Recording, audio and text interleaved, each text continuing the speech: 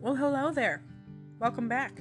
It's Darcy with episode 2 of All Aboard the Struggle Bus.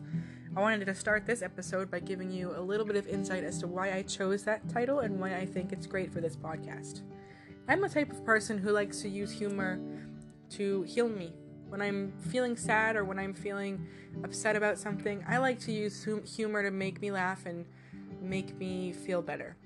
I understand that not everybody laughs at the same things. Not everybody likes to use humor in serious situations. I'm going to apologize in advance if I ever offend you or hurt you because of the things I say.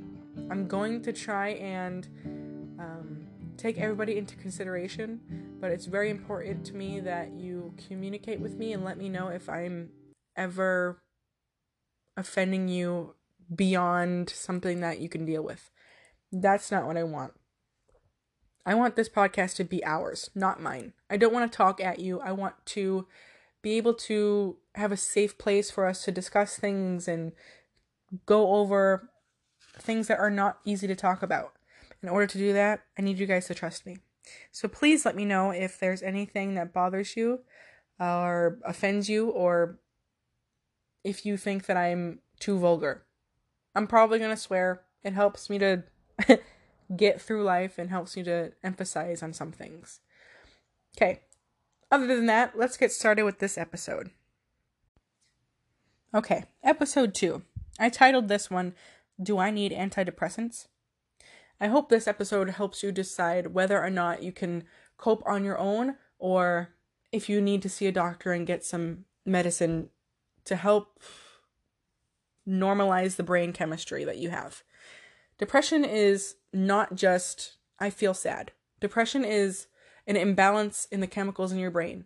They won't produce enough serotonin, or they won't keep the serotonin in your brain long enough for you to absorb it in the right ways and feel better and feel okay, feel normal.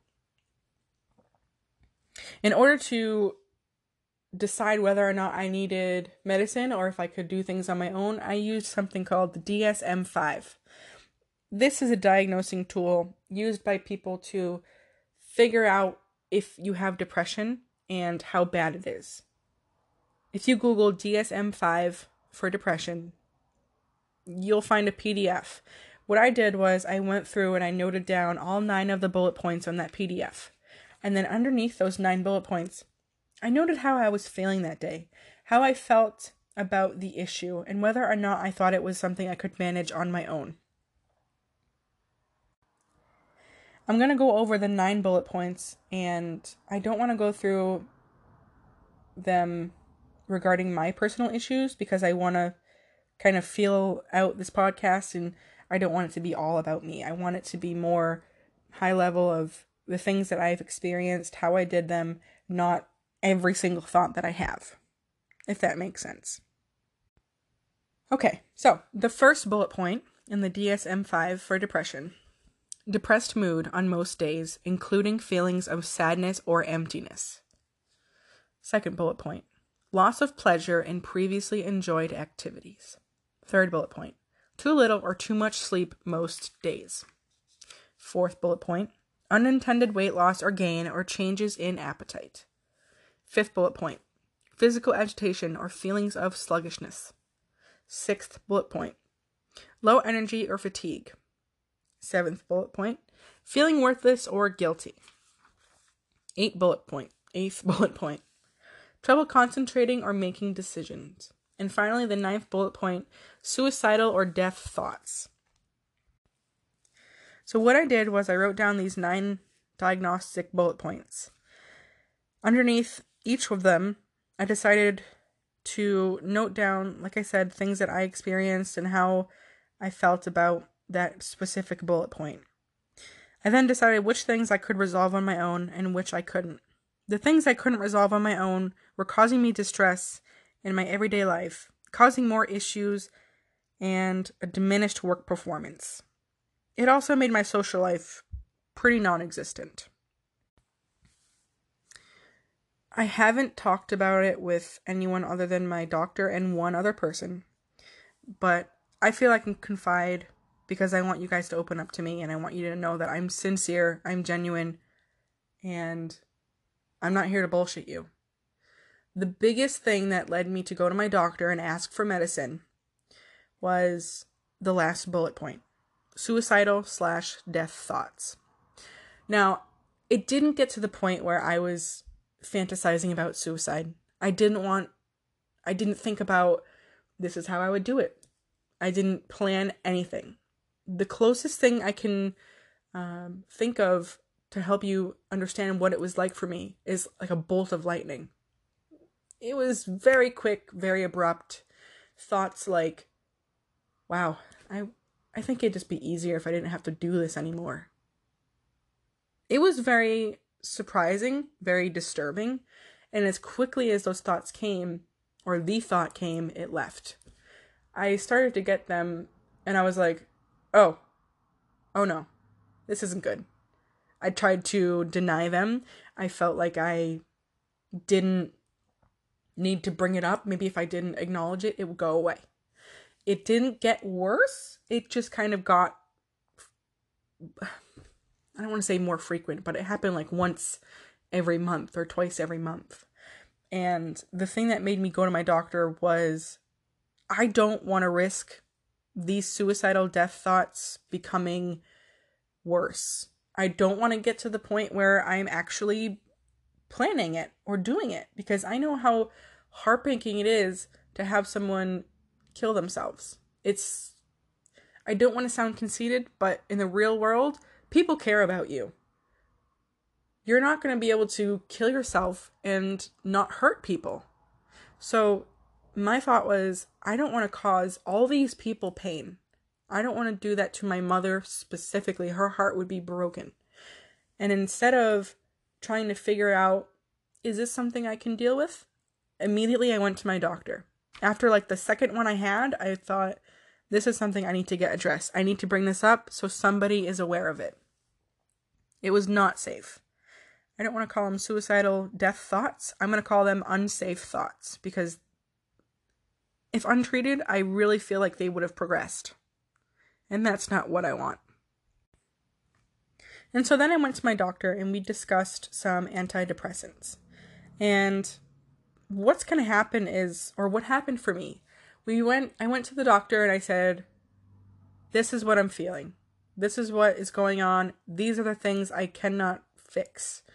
And the things I couldn't fix on my own were things like my lack of appetite, the unsafe thoughts, trouble concentrating, things that I couldn't force myself to do. That's when I was like, okay, this isn't me, this is my brain. This is something I cannot control. In a way that you wouldn't shame someone for needing insulin because their pancreas doesn't produce enough, you wouldn't shame someone for their brain not being chemically balanced. So when I brought this list to my doctor, we discussed it and then decided to try an antidepressant. She put me on a low dose at first, just for me to get used to the side effects and see if there's any side effects that were any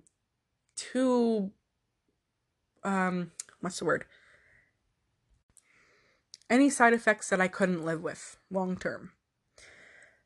We decided to go ahead and try, I think it was Zoloft, and I started off on like the lowest dose just to make sure I'm okay with what's going to happen in my body, get used to it. And then we upped it. And we checked in every few weeks. I think it took about 6 weeks for it to start working.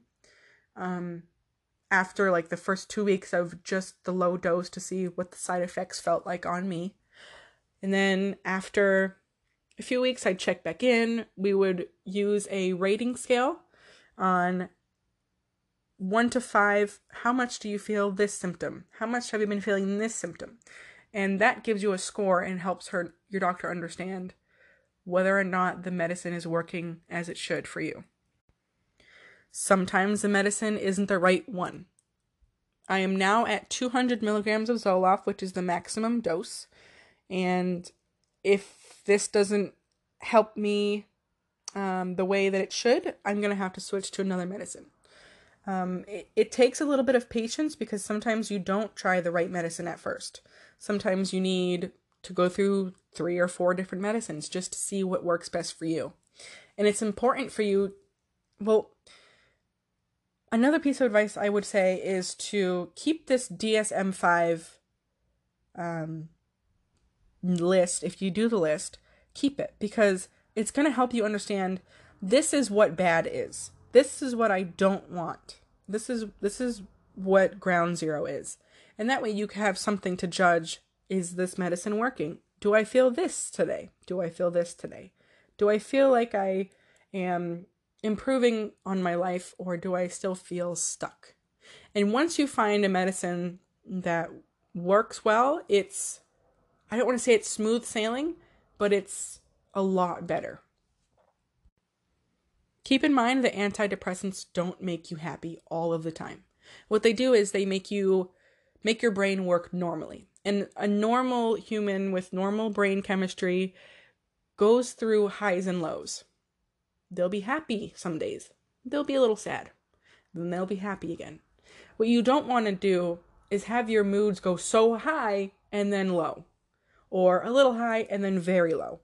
And that's what mine were doing on the first dose. I was okay, and then I was very low for a while. And that's when I went back to my doctor and we upped my dose, and I feel better. We recently just upped it because I haven't felt hungry, and that's making me feel sluggish and fatigued and lethargic. So we are now putting me on the maximum dose of Zoloft. Once you find that good medicine that works for you, or even before then, I really suggest going and finding someone to talk to, a counselor, a therapist, an online. They have online counseling. You can text people, you can talk to people on the phone, you can video chat. You don't have to leave your house. Lord knows, nowadays with this COVID-19, we're not allowed to leave anyway unless it's crucial. So it's great that we have apps and websites that we can connect to therapists when we need them. Therapy is a very good way to assist your antidepressant in helping you get better. This is because the things they teach you in therapy are very crucial to your well-being. Like when you're depressed, you feel, or you may feel, there's nothing good in the world. Why, like, going outside is just bleh. Or you might find yourself thinking negatively about who you are and what you bring to the table. The biggest thing that I learned from my therapist is cognitive behavioral therapy. That's when you train your brain to stop the negative thoughts you're having and replace them with different thoughts. Like, your brain is amazing. I can go on for days about how amazing your brain is. You can actually change the neural pathways so that when you see something outside, you don't say, oh, it's cold outside. You can change your brain to when you see outside and it's gloomy and it's gray and it's disgusting, you can actually train yourself to find something good. Oh, that's a nice car. That's a pretty car. Or, oh, wow, it's cold today. I think it's a good day to stay inside. And it's amazing because thoughts like that will change your entire outlook. It does take a little bit of effort at first because it's so easy just to stay in that rut and let your mind do what it's already been doing.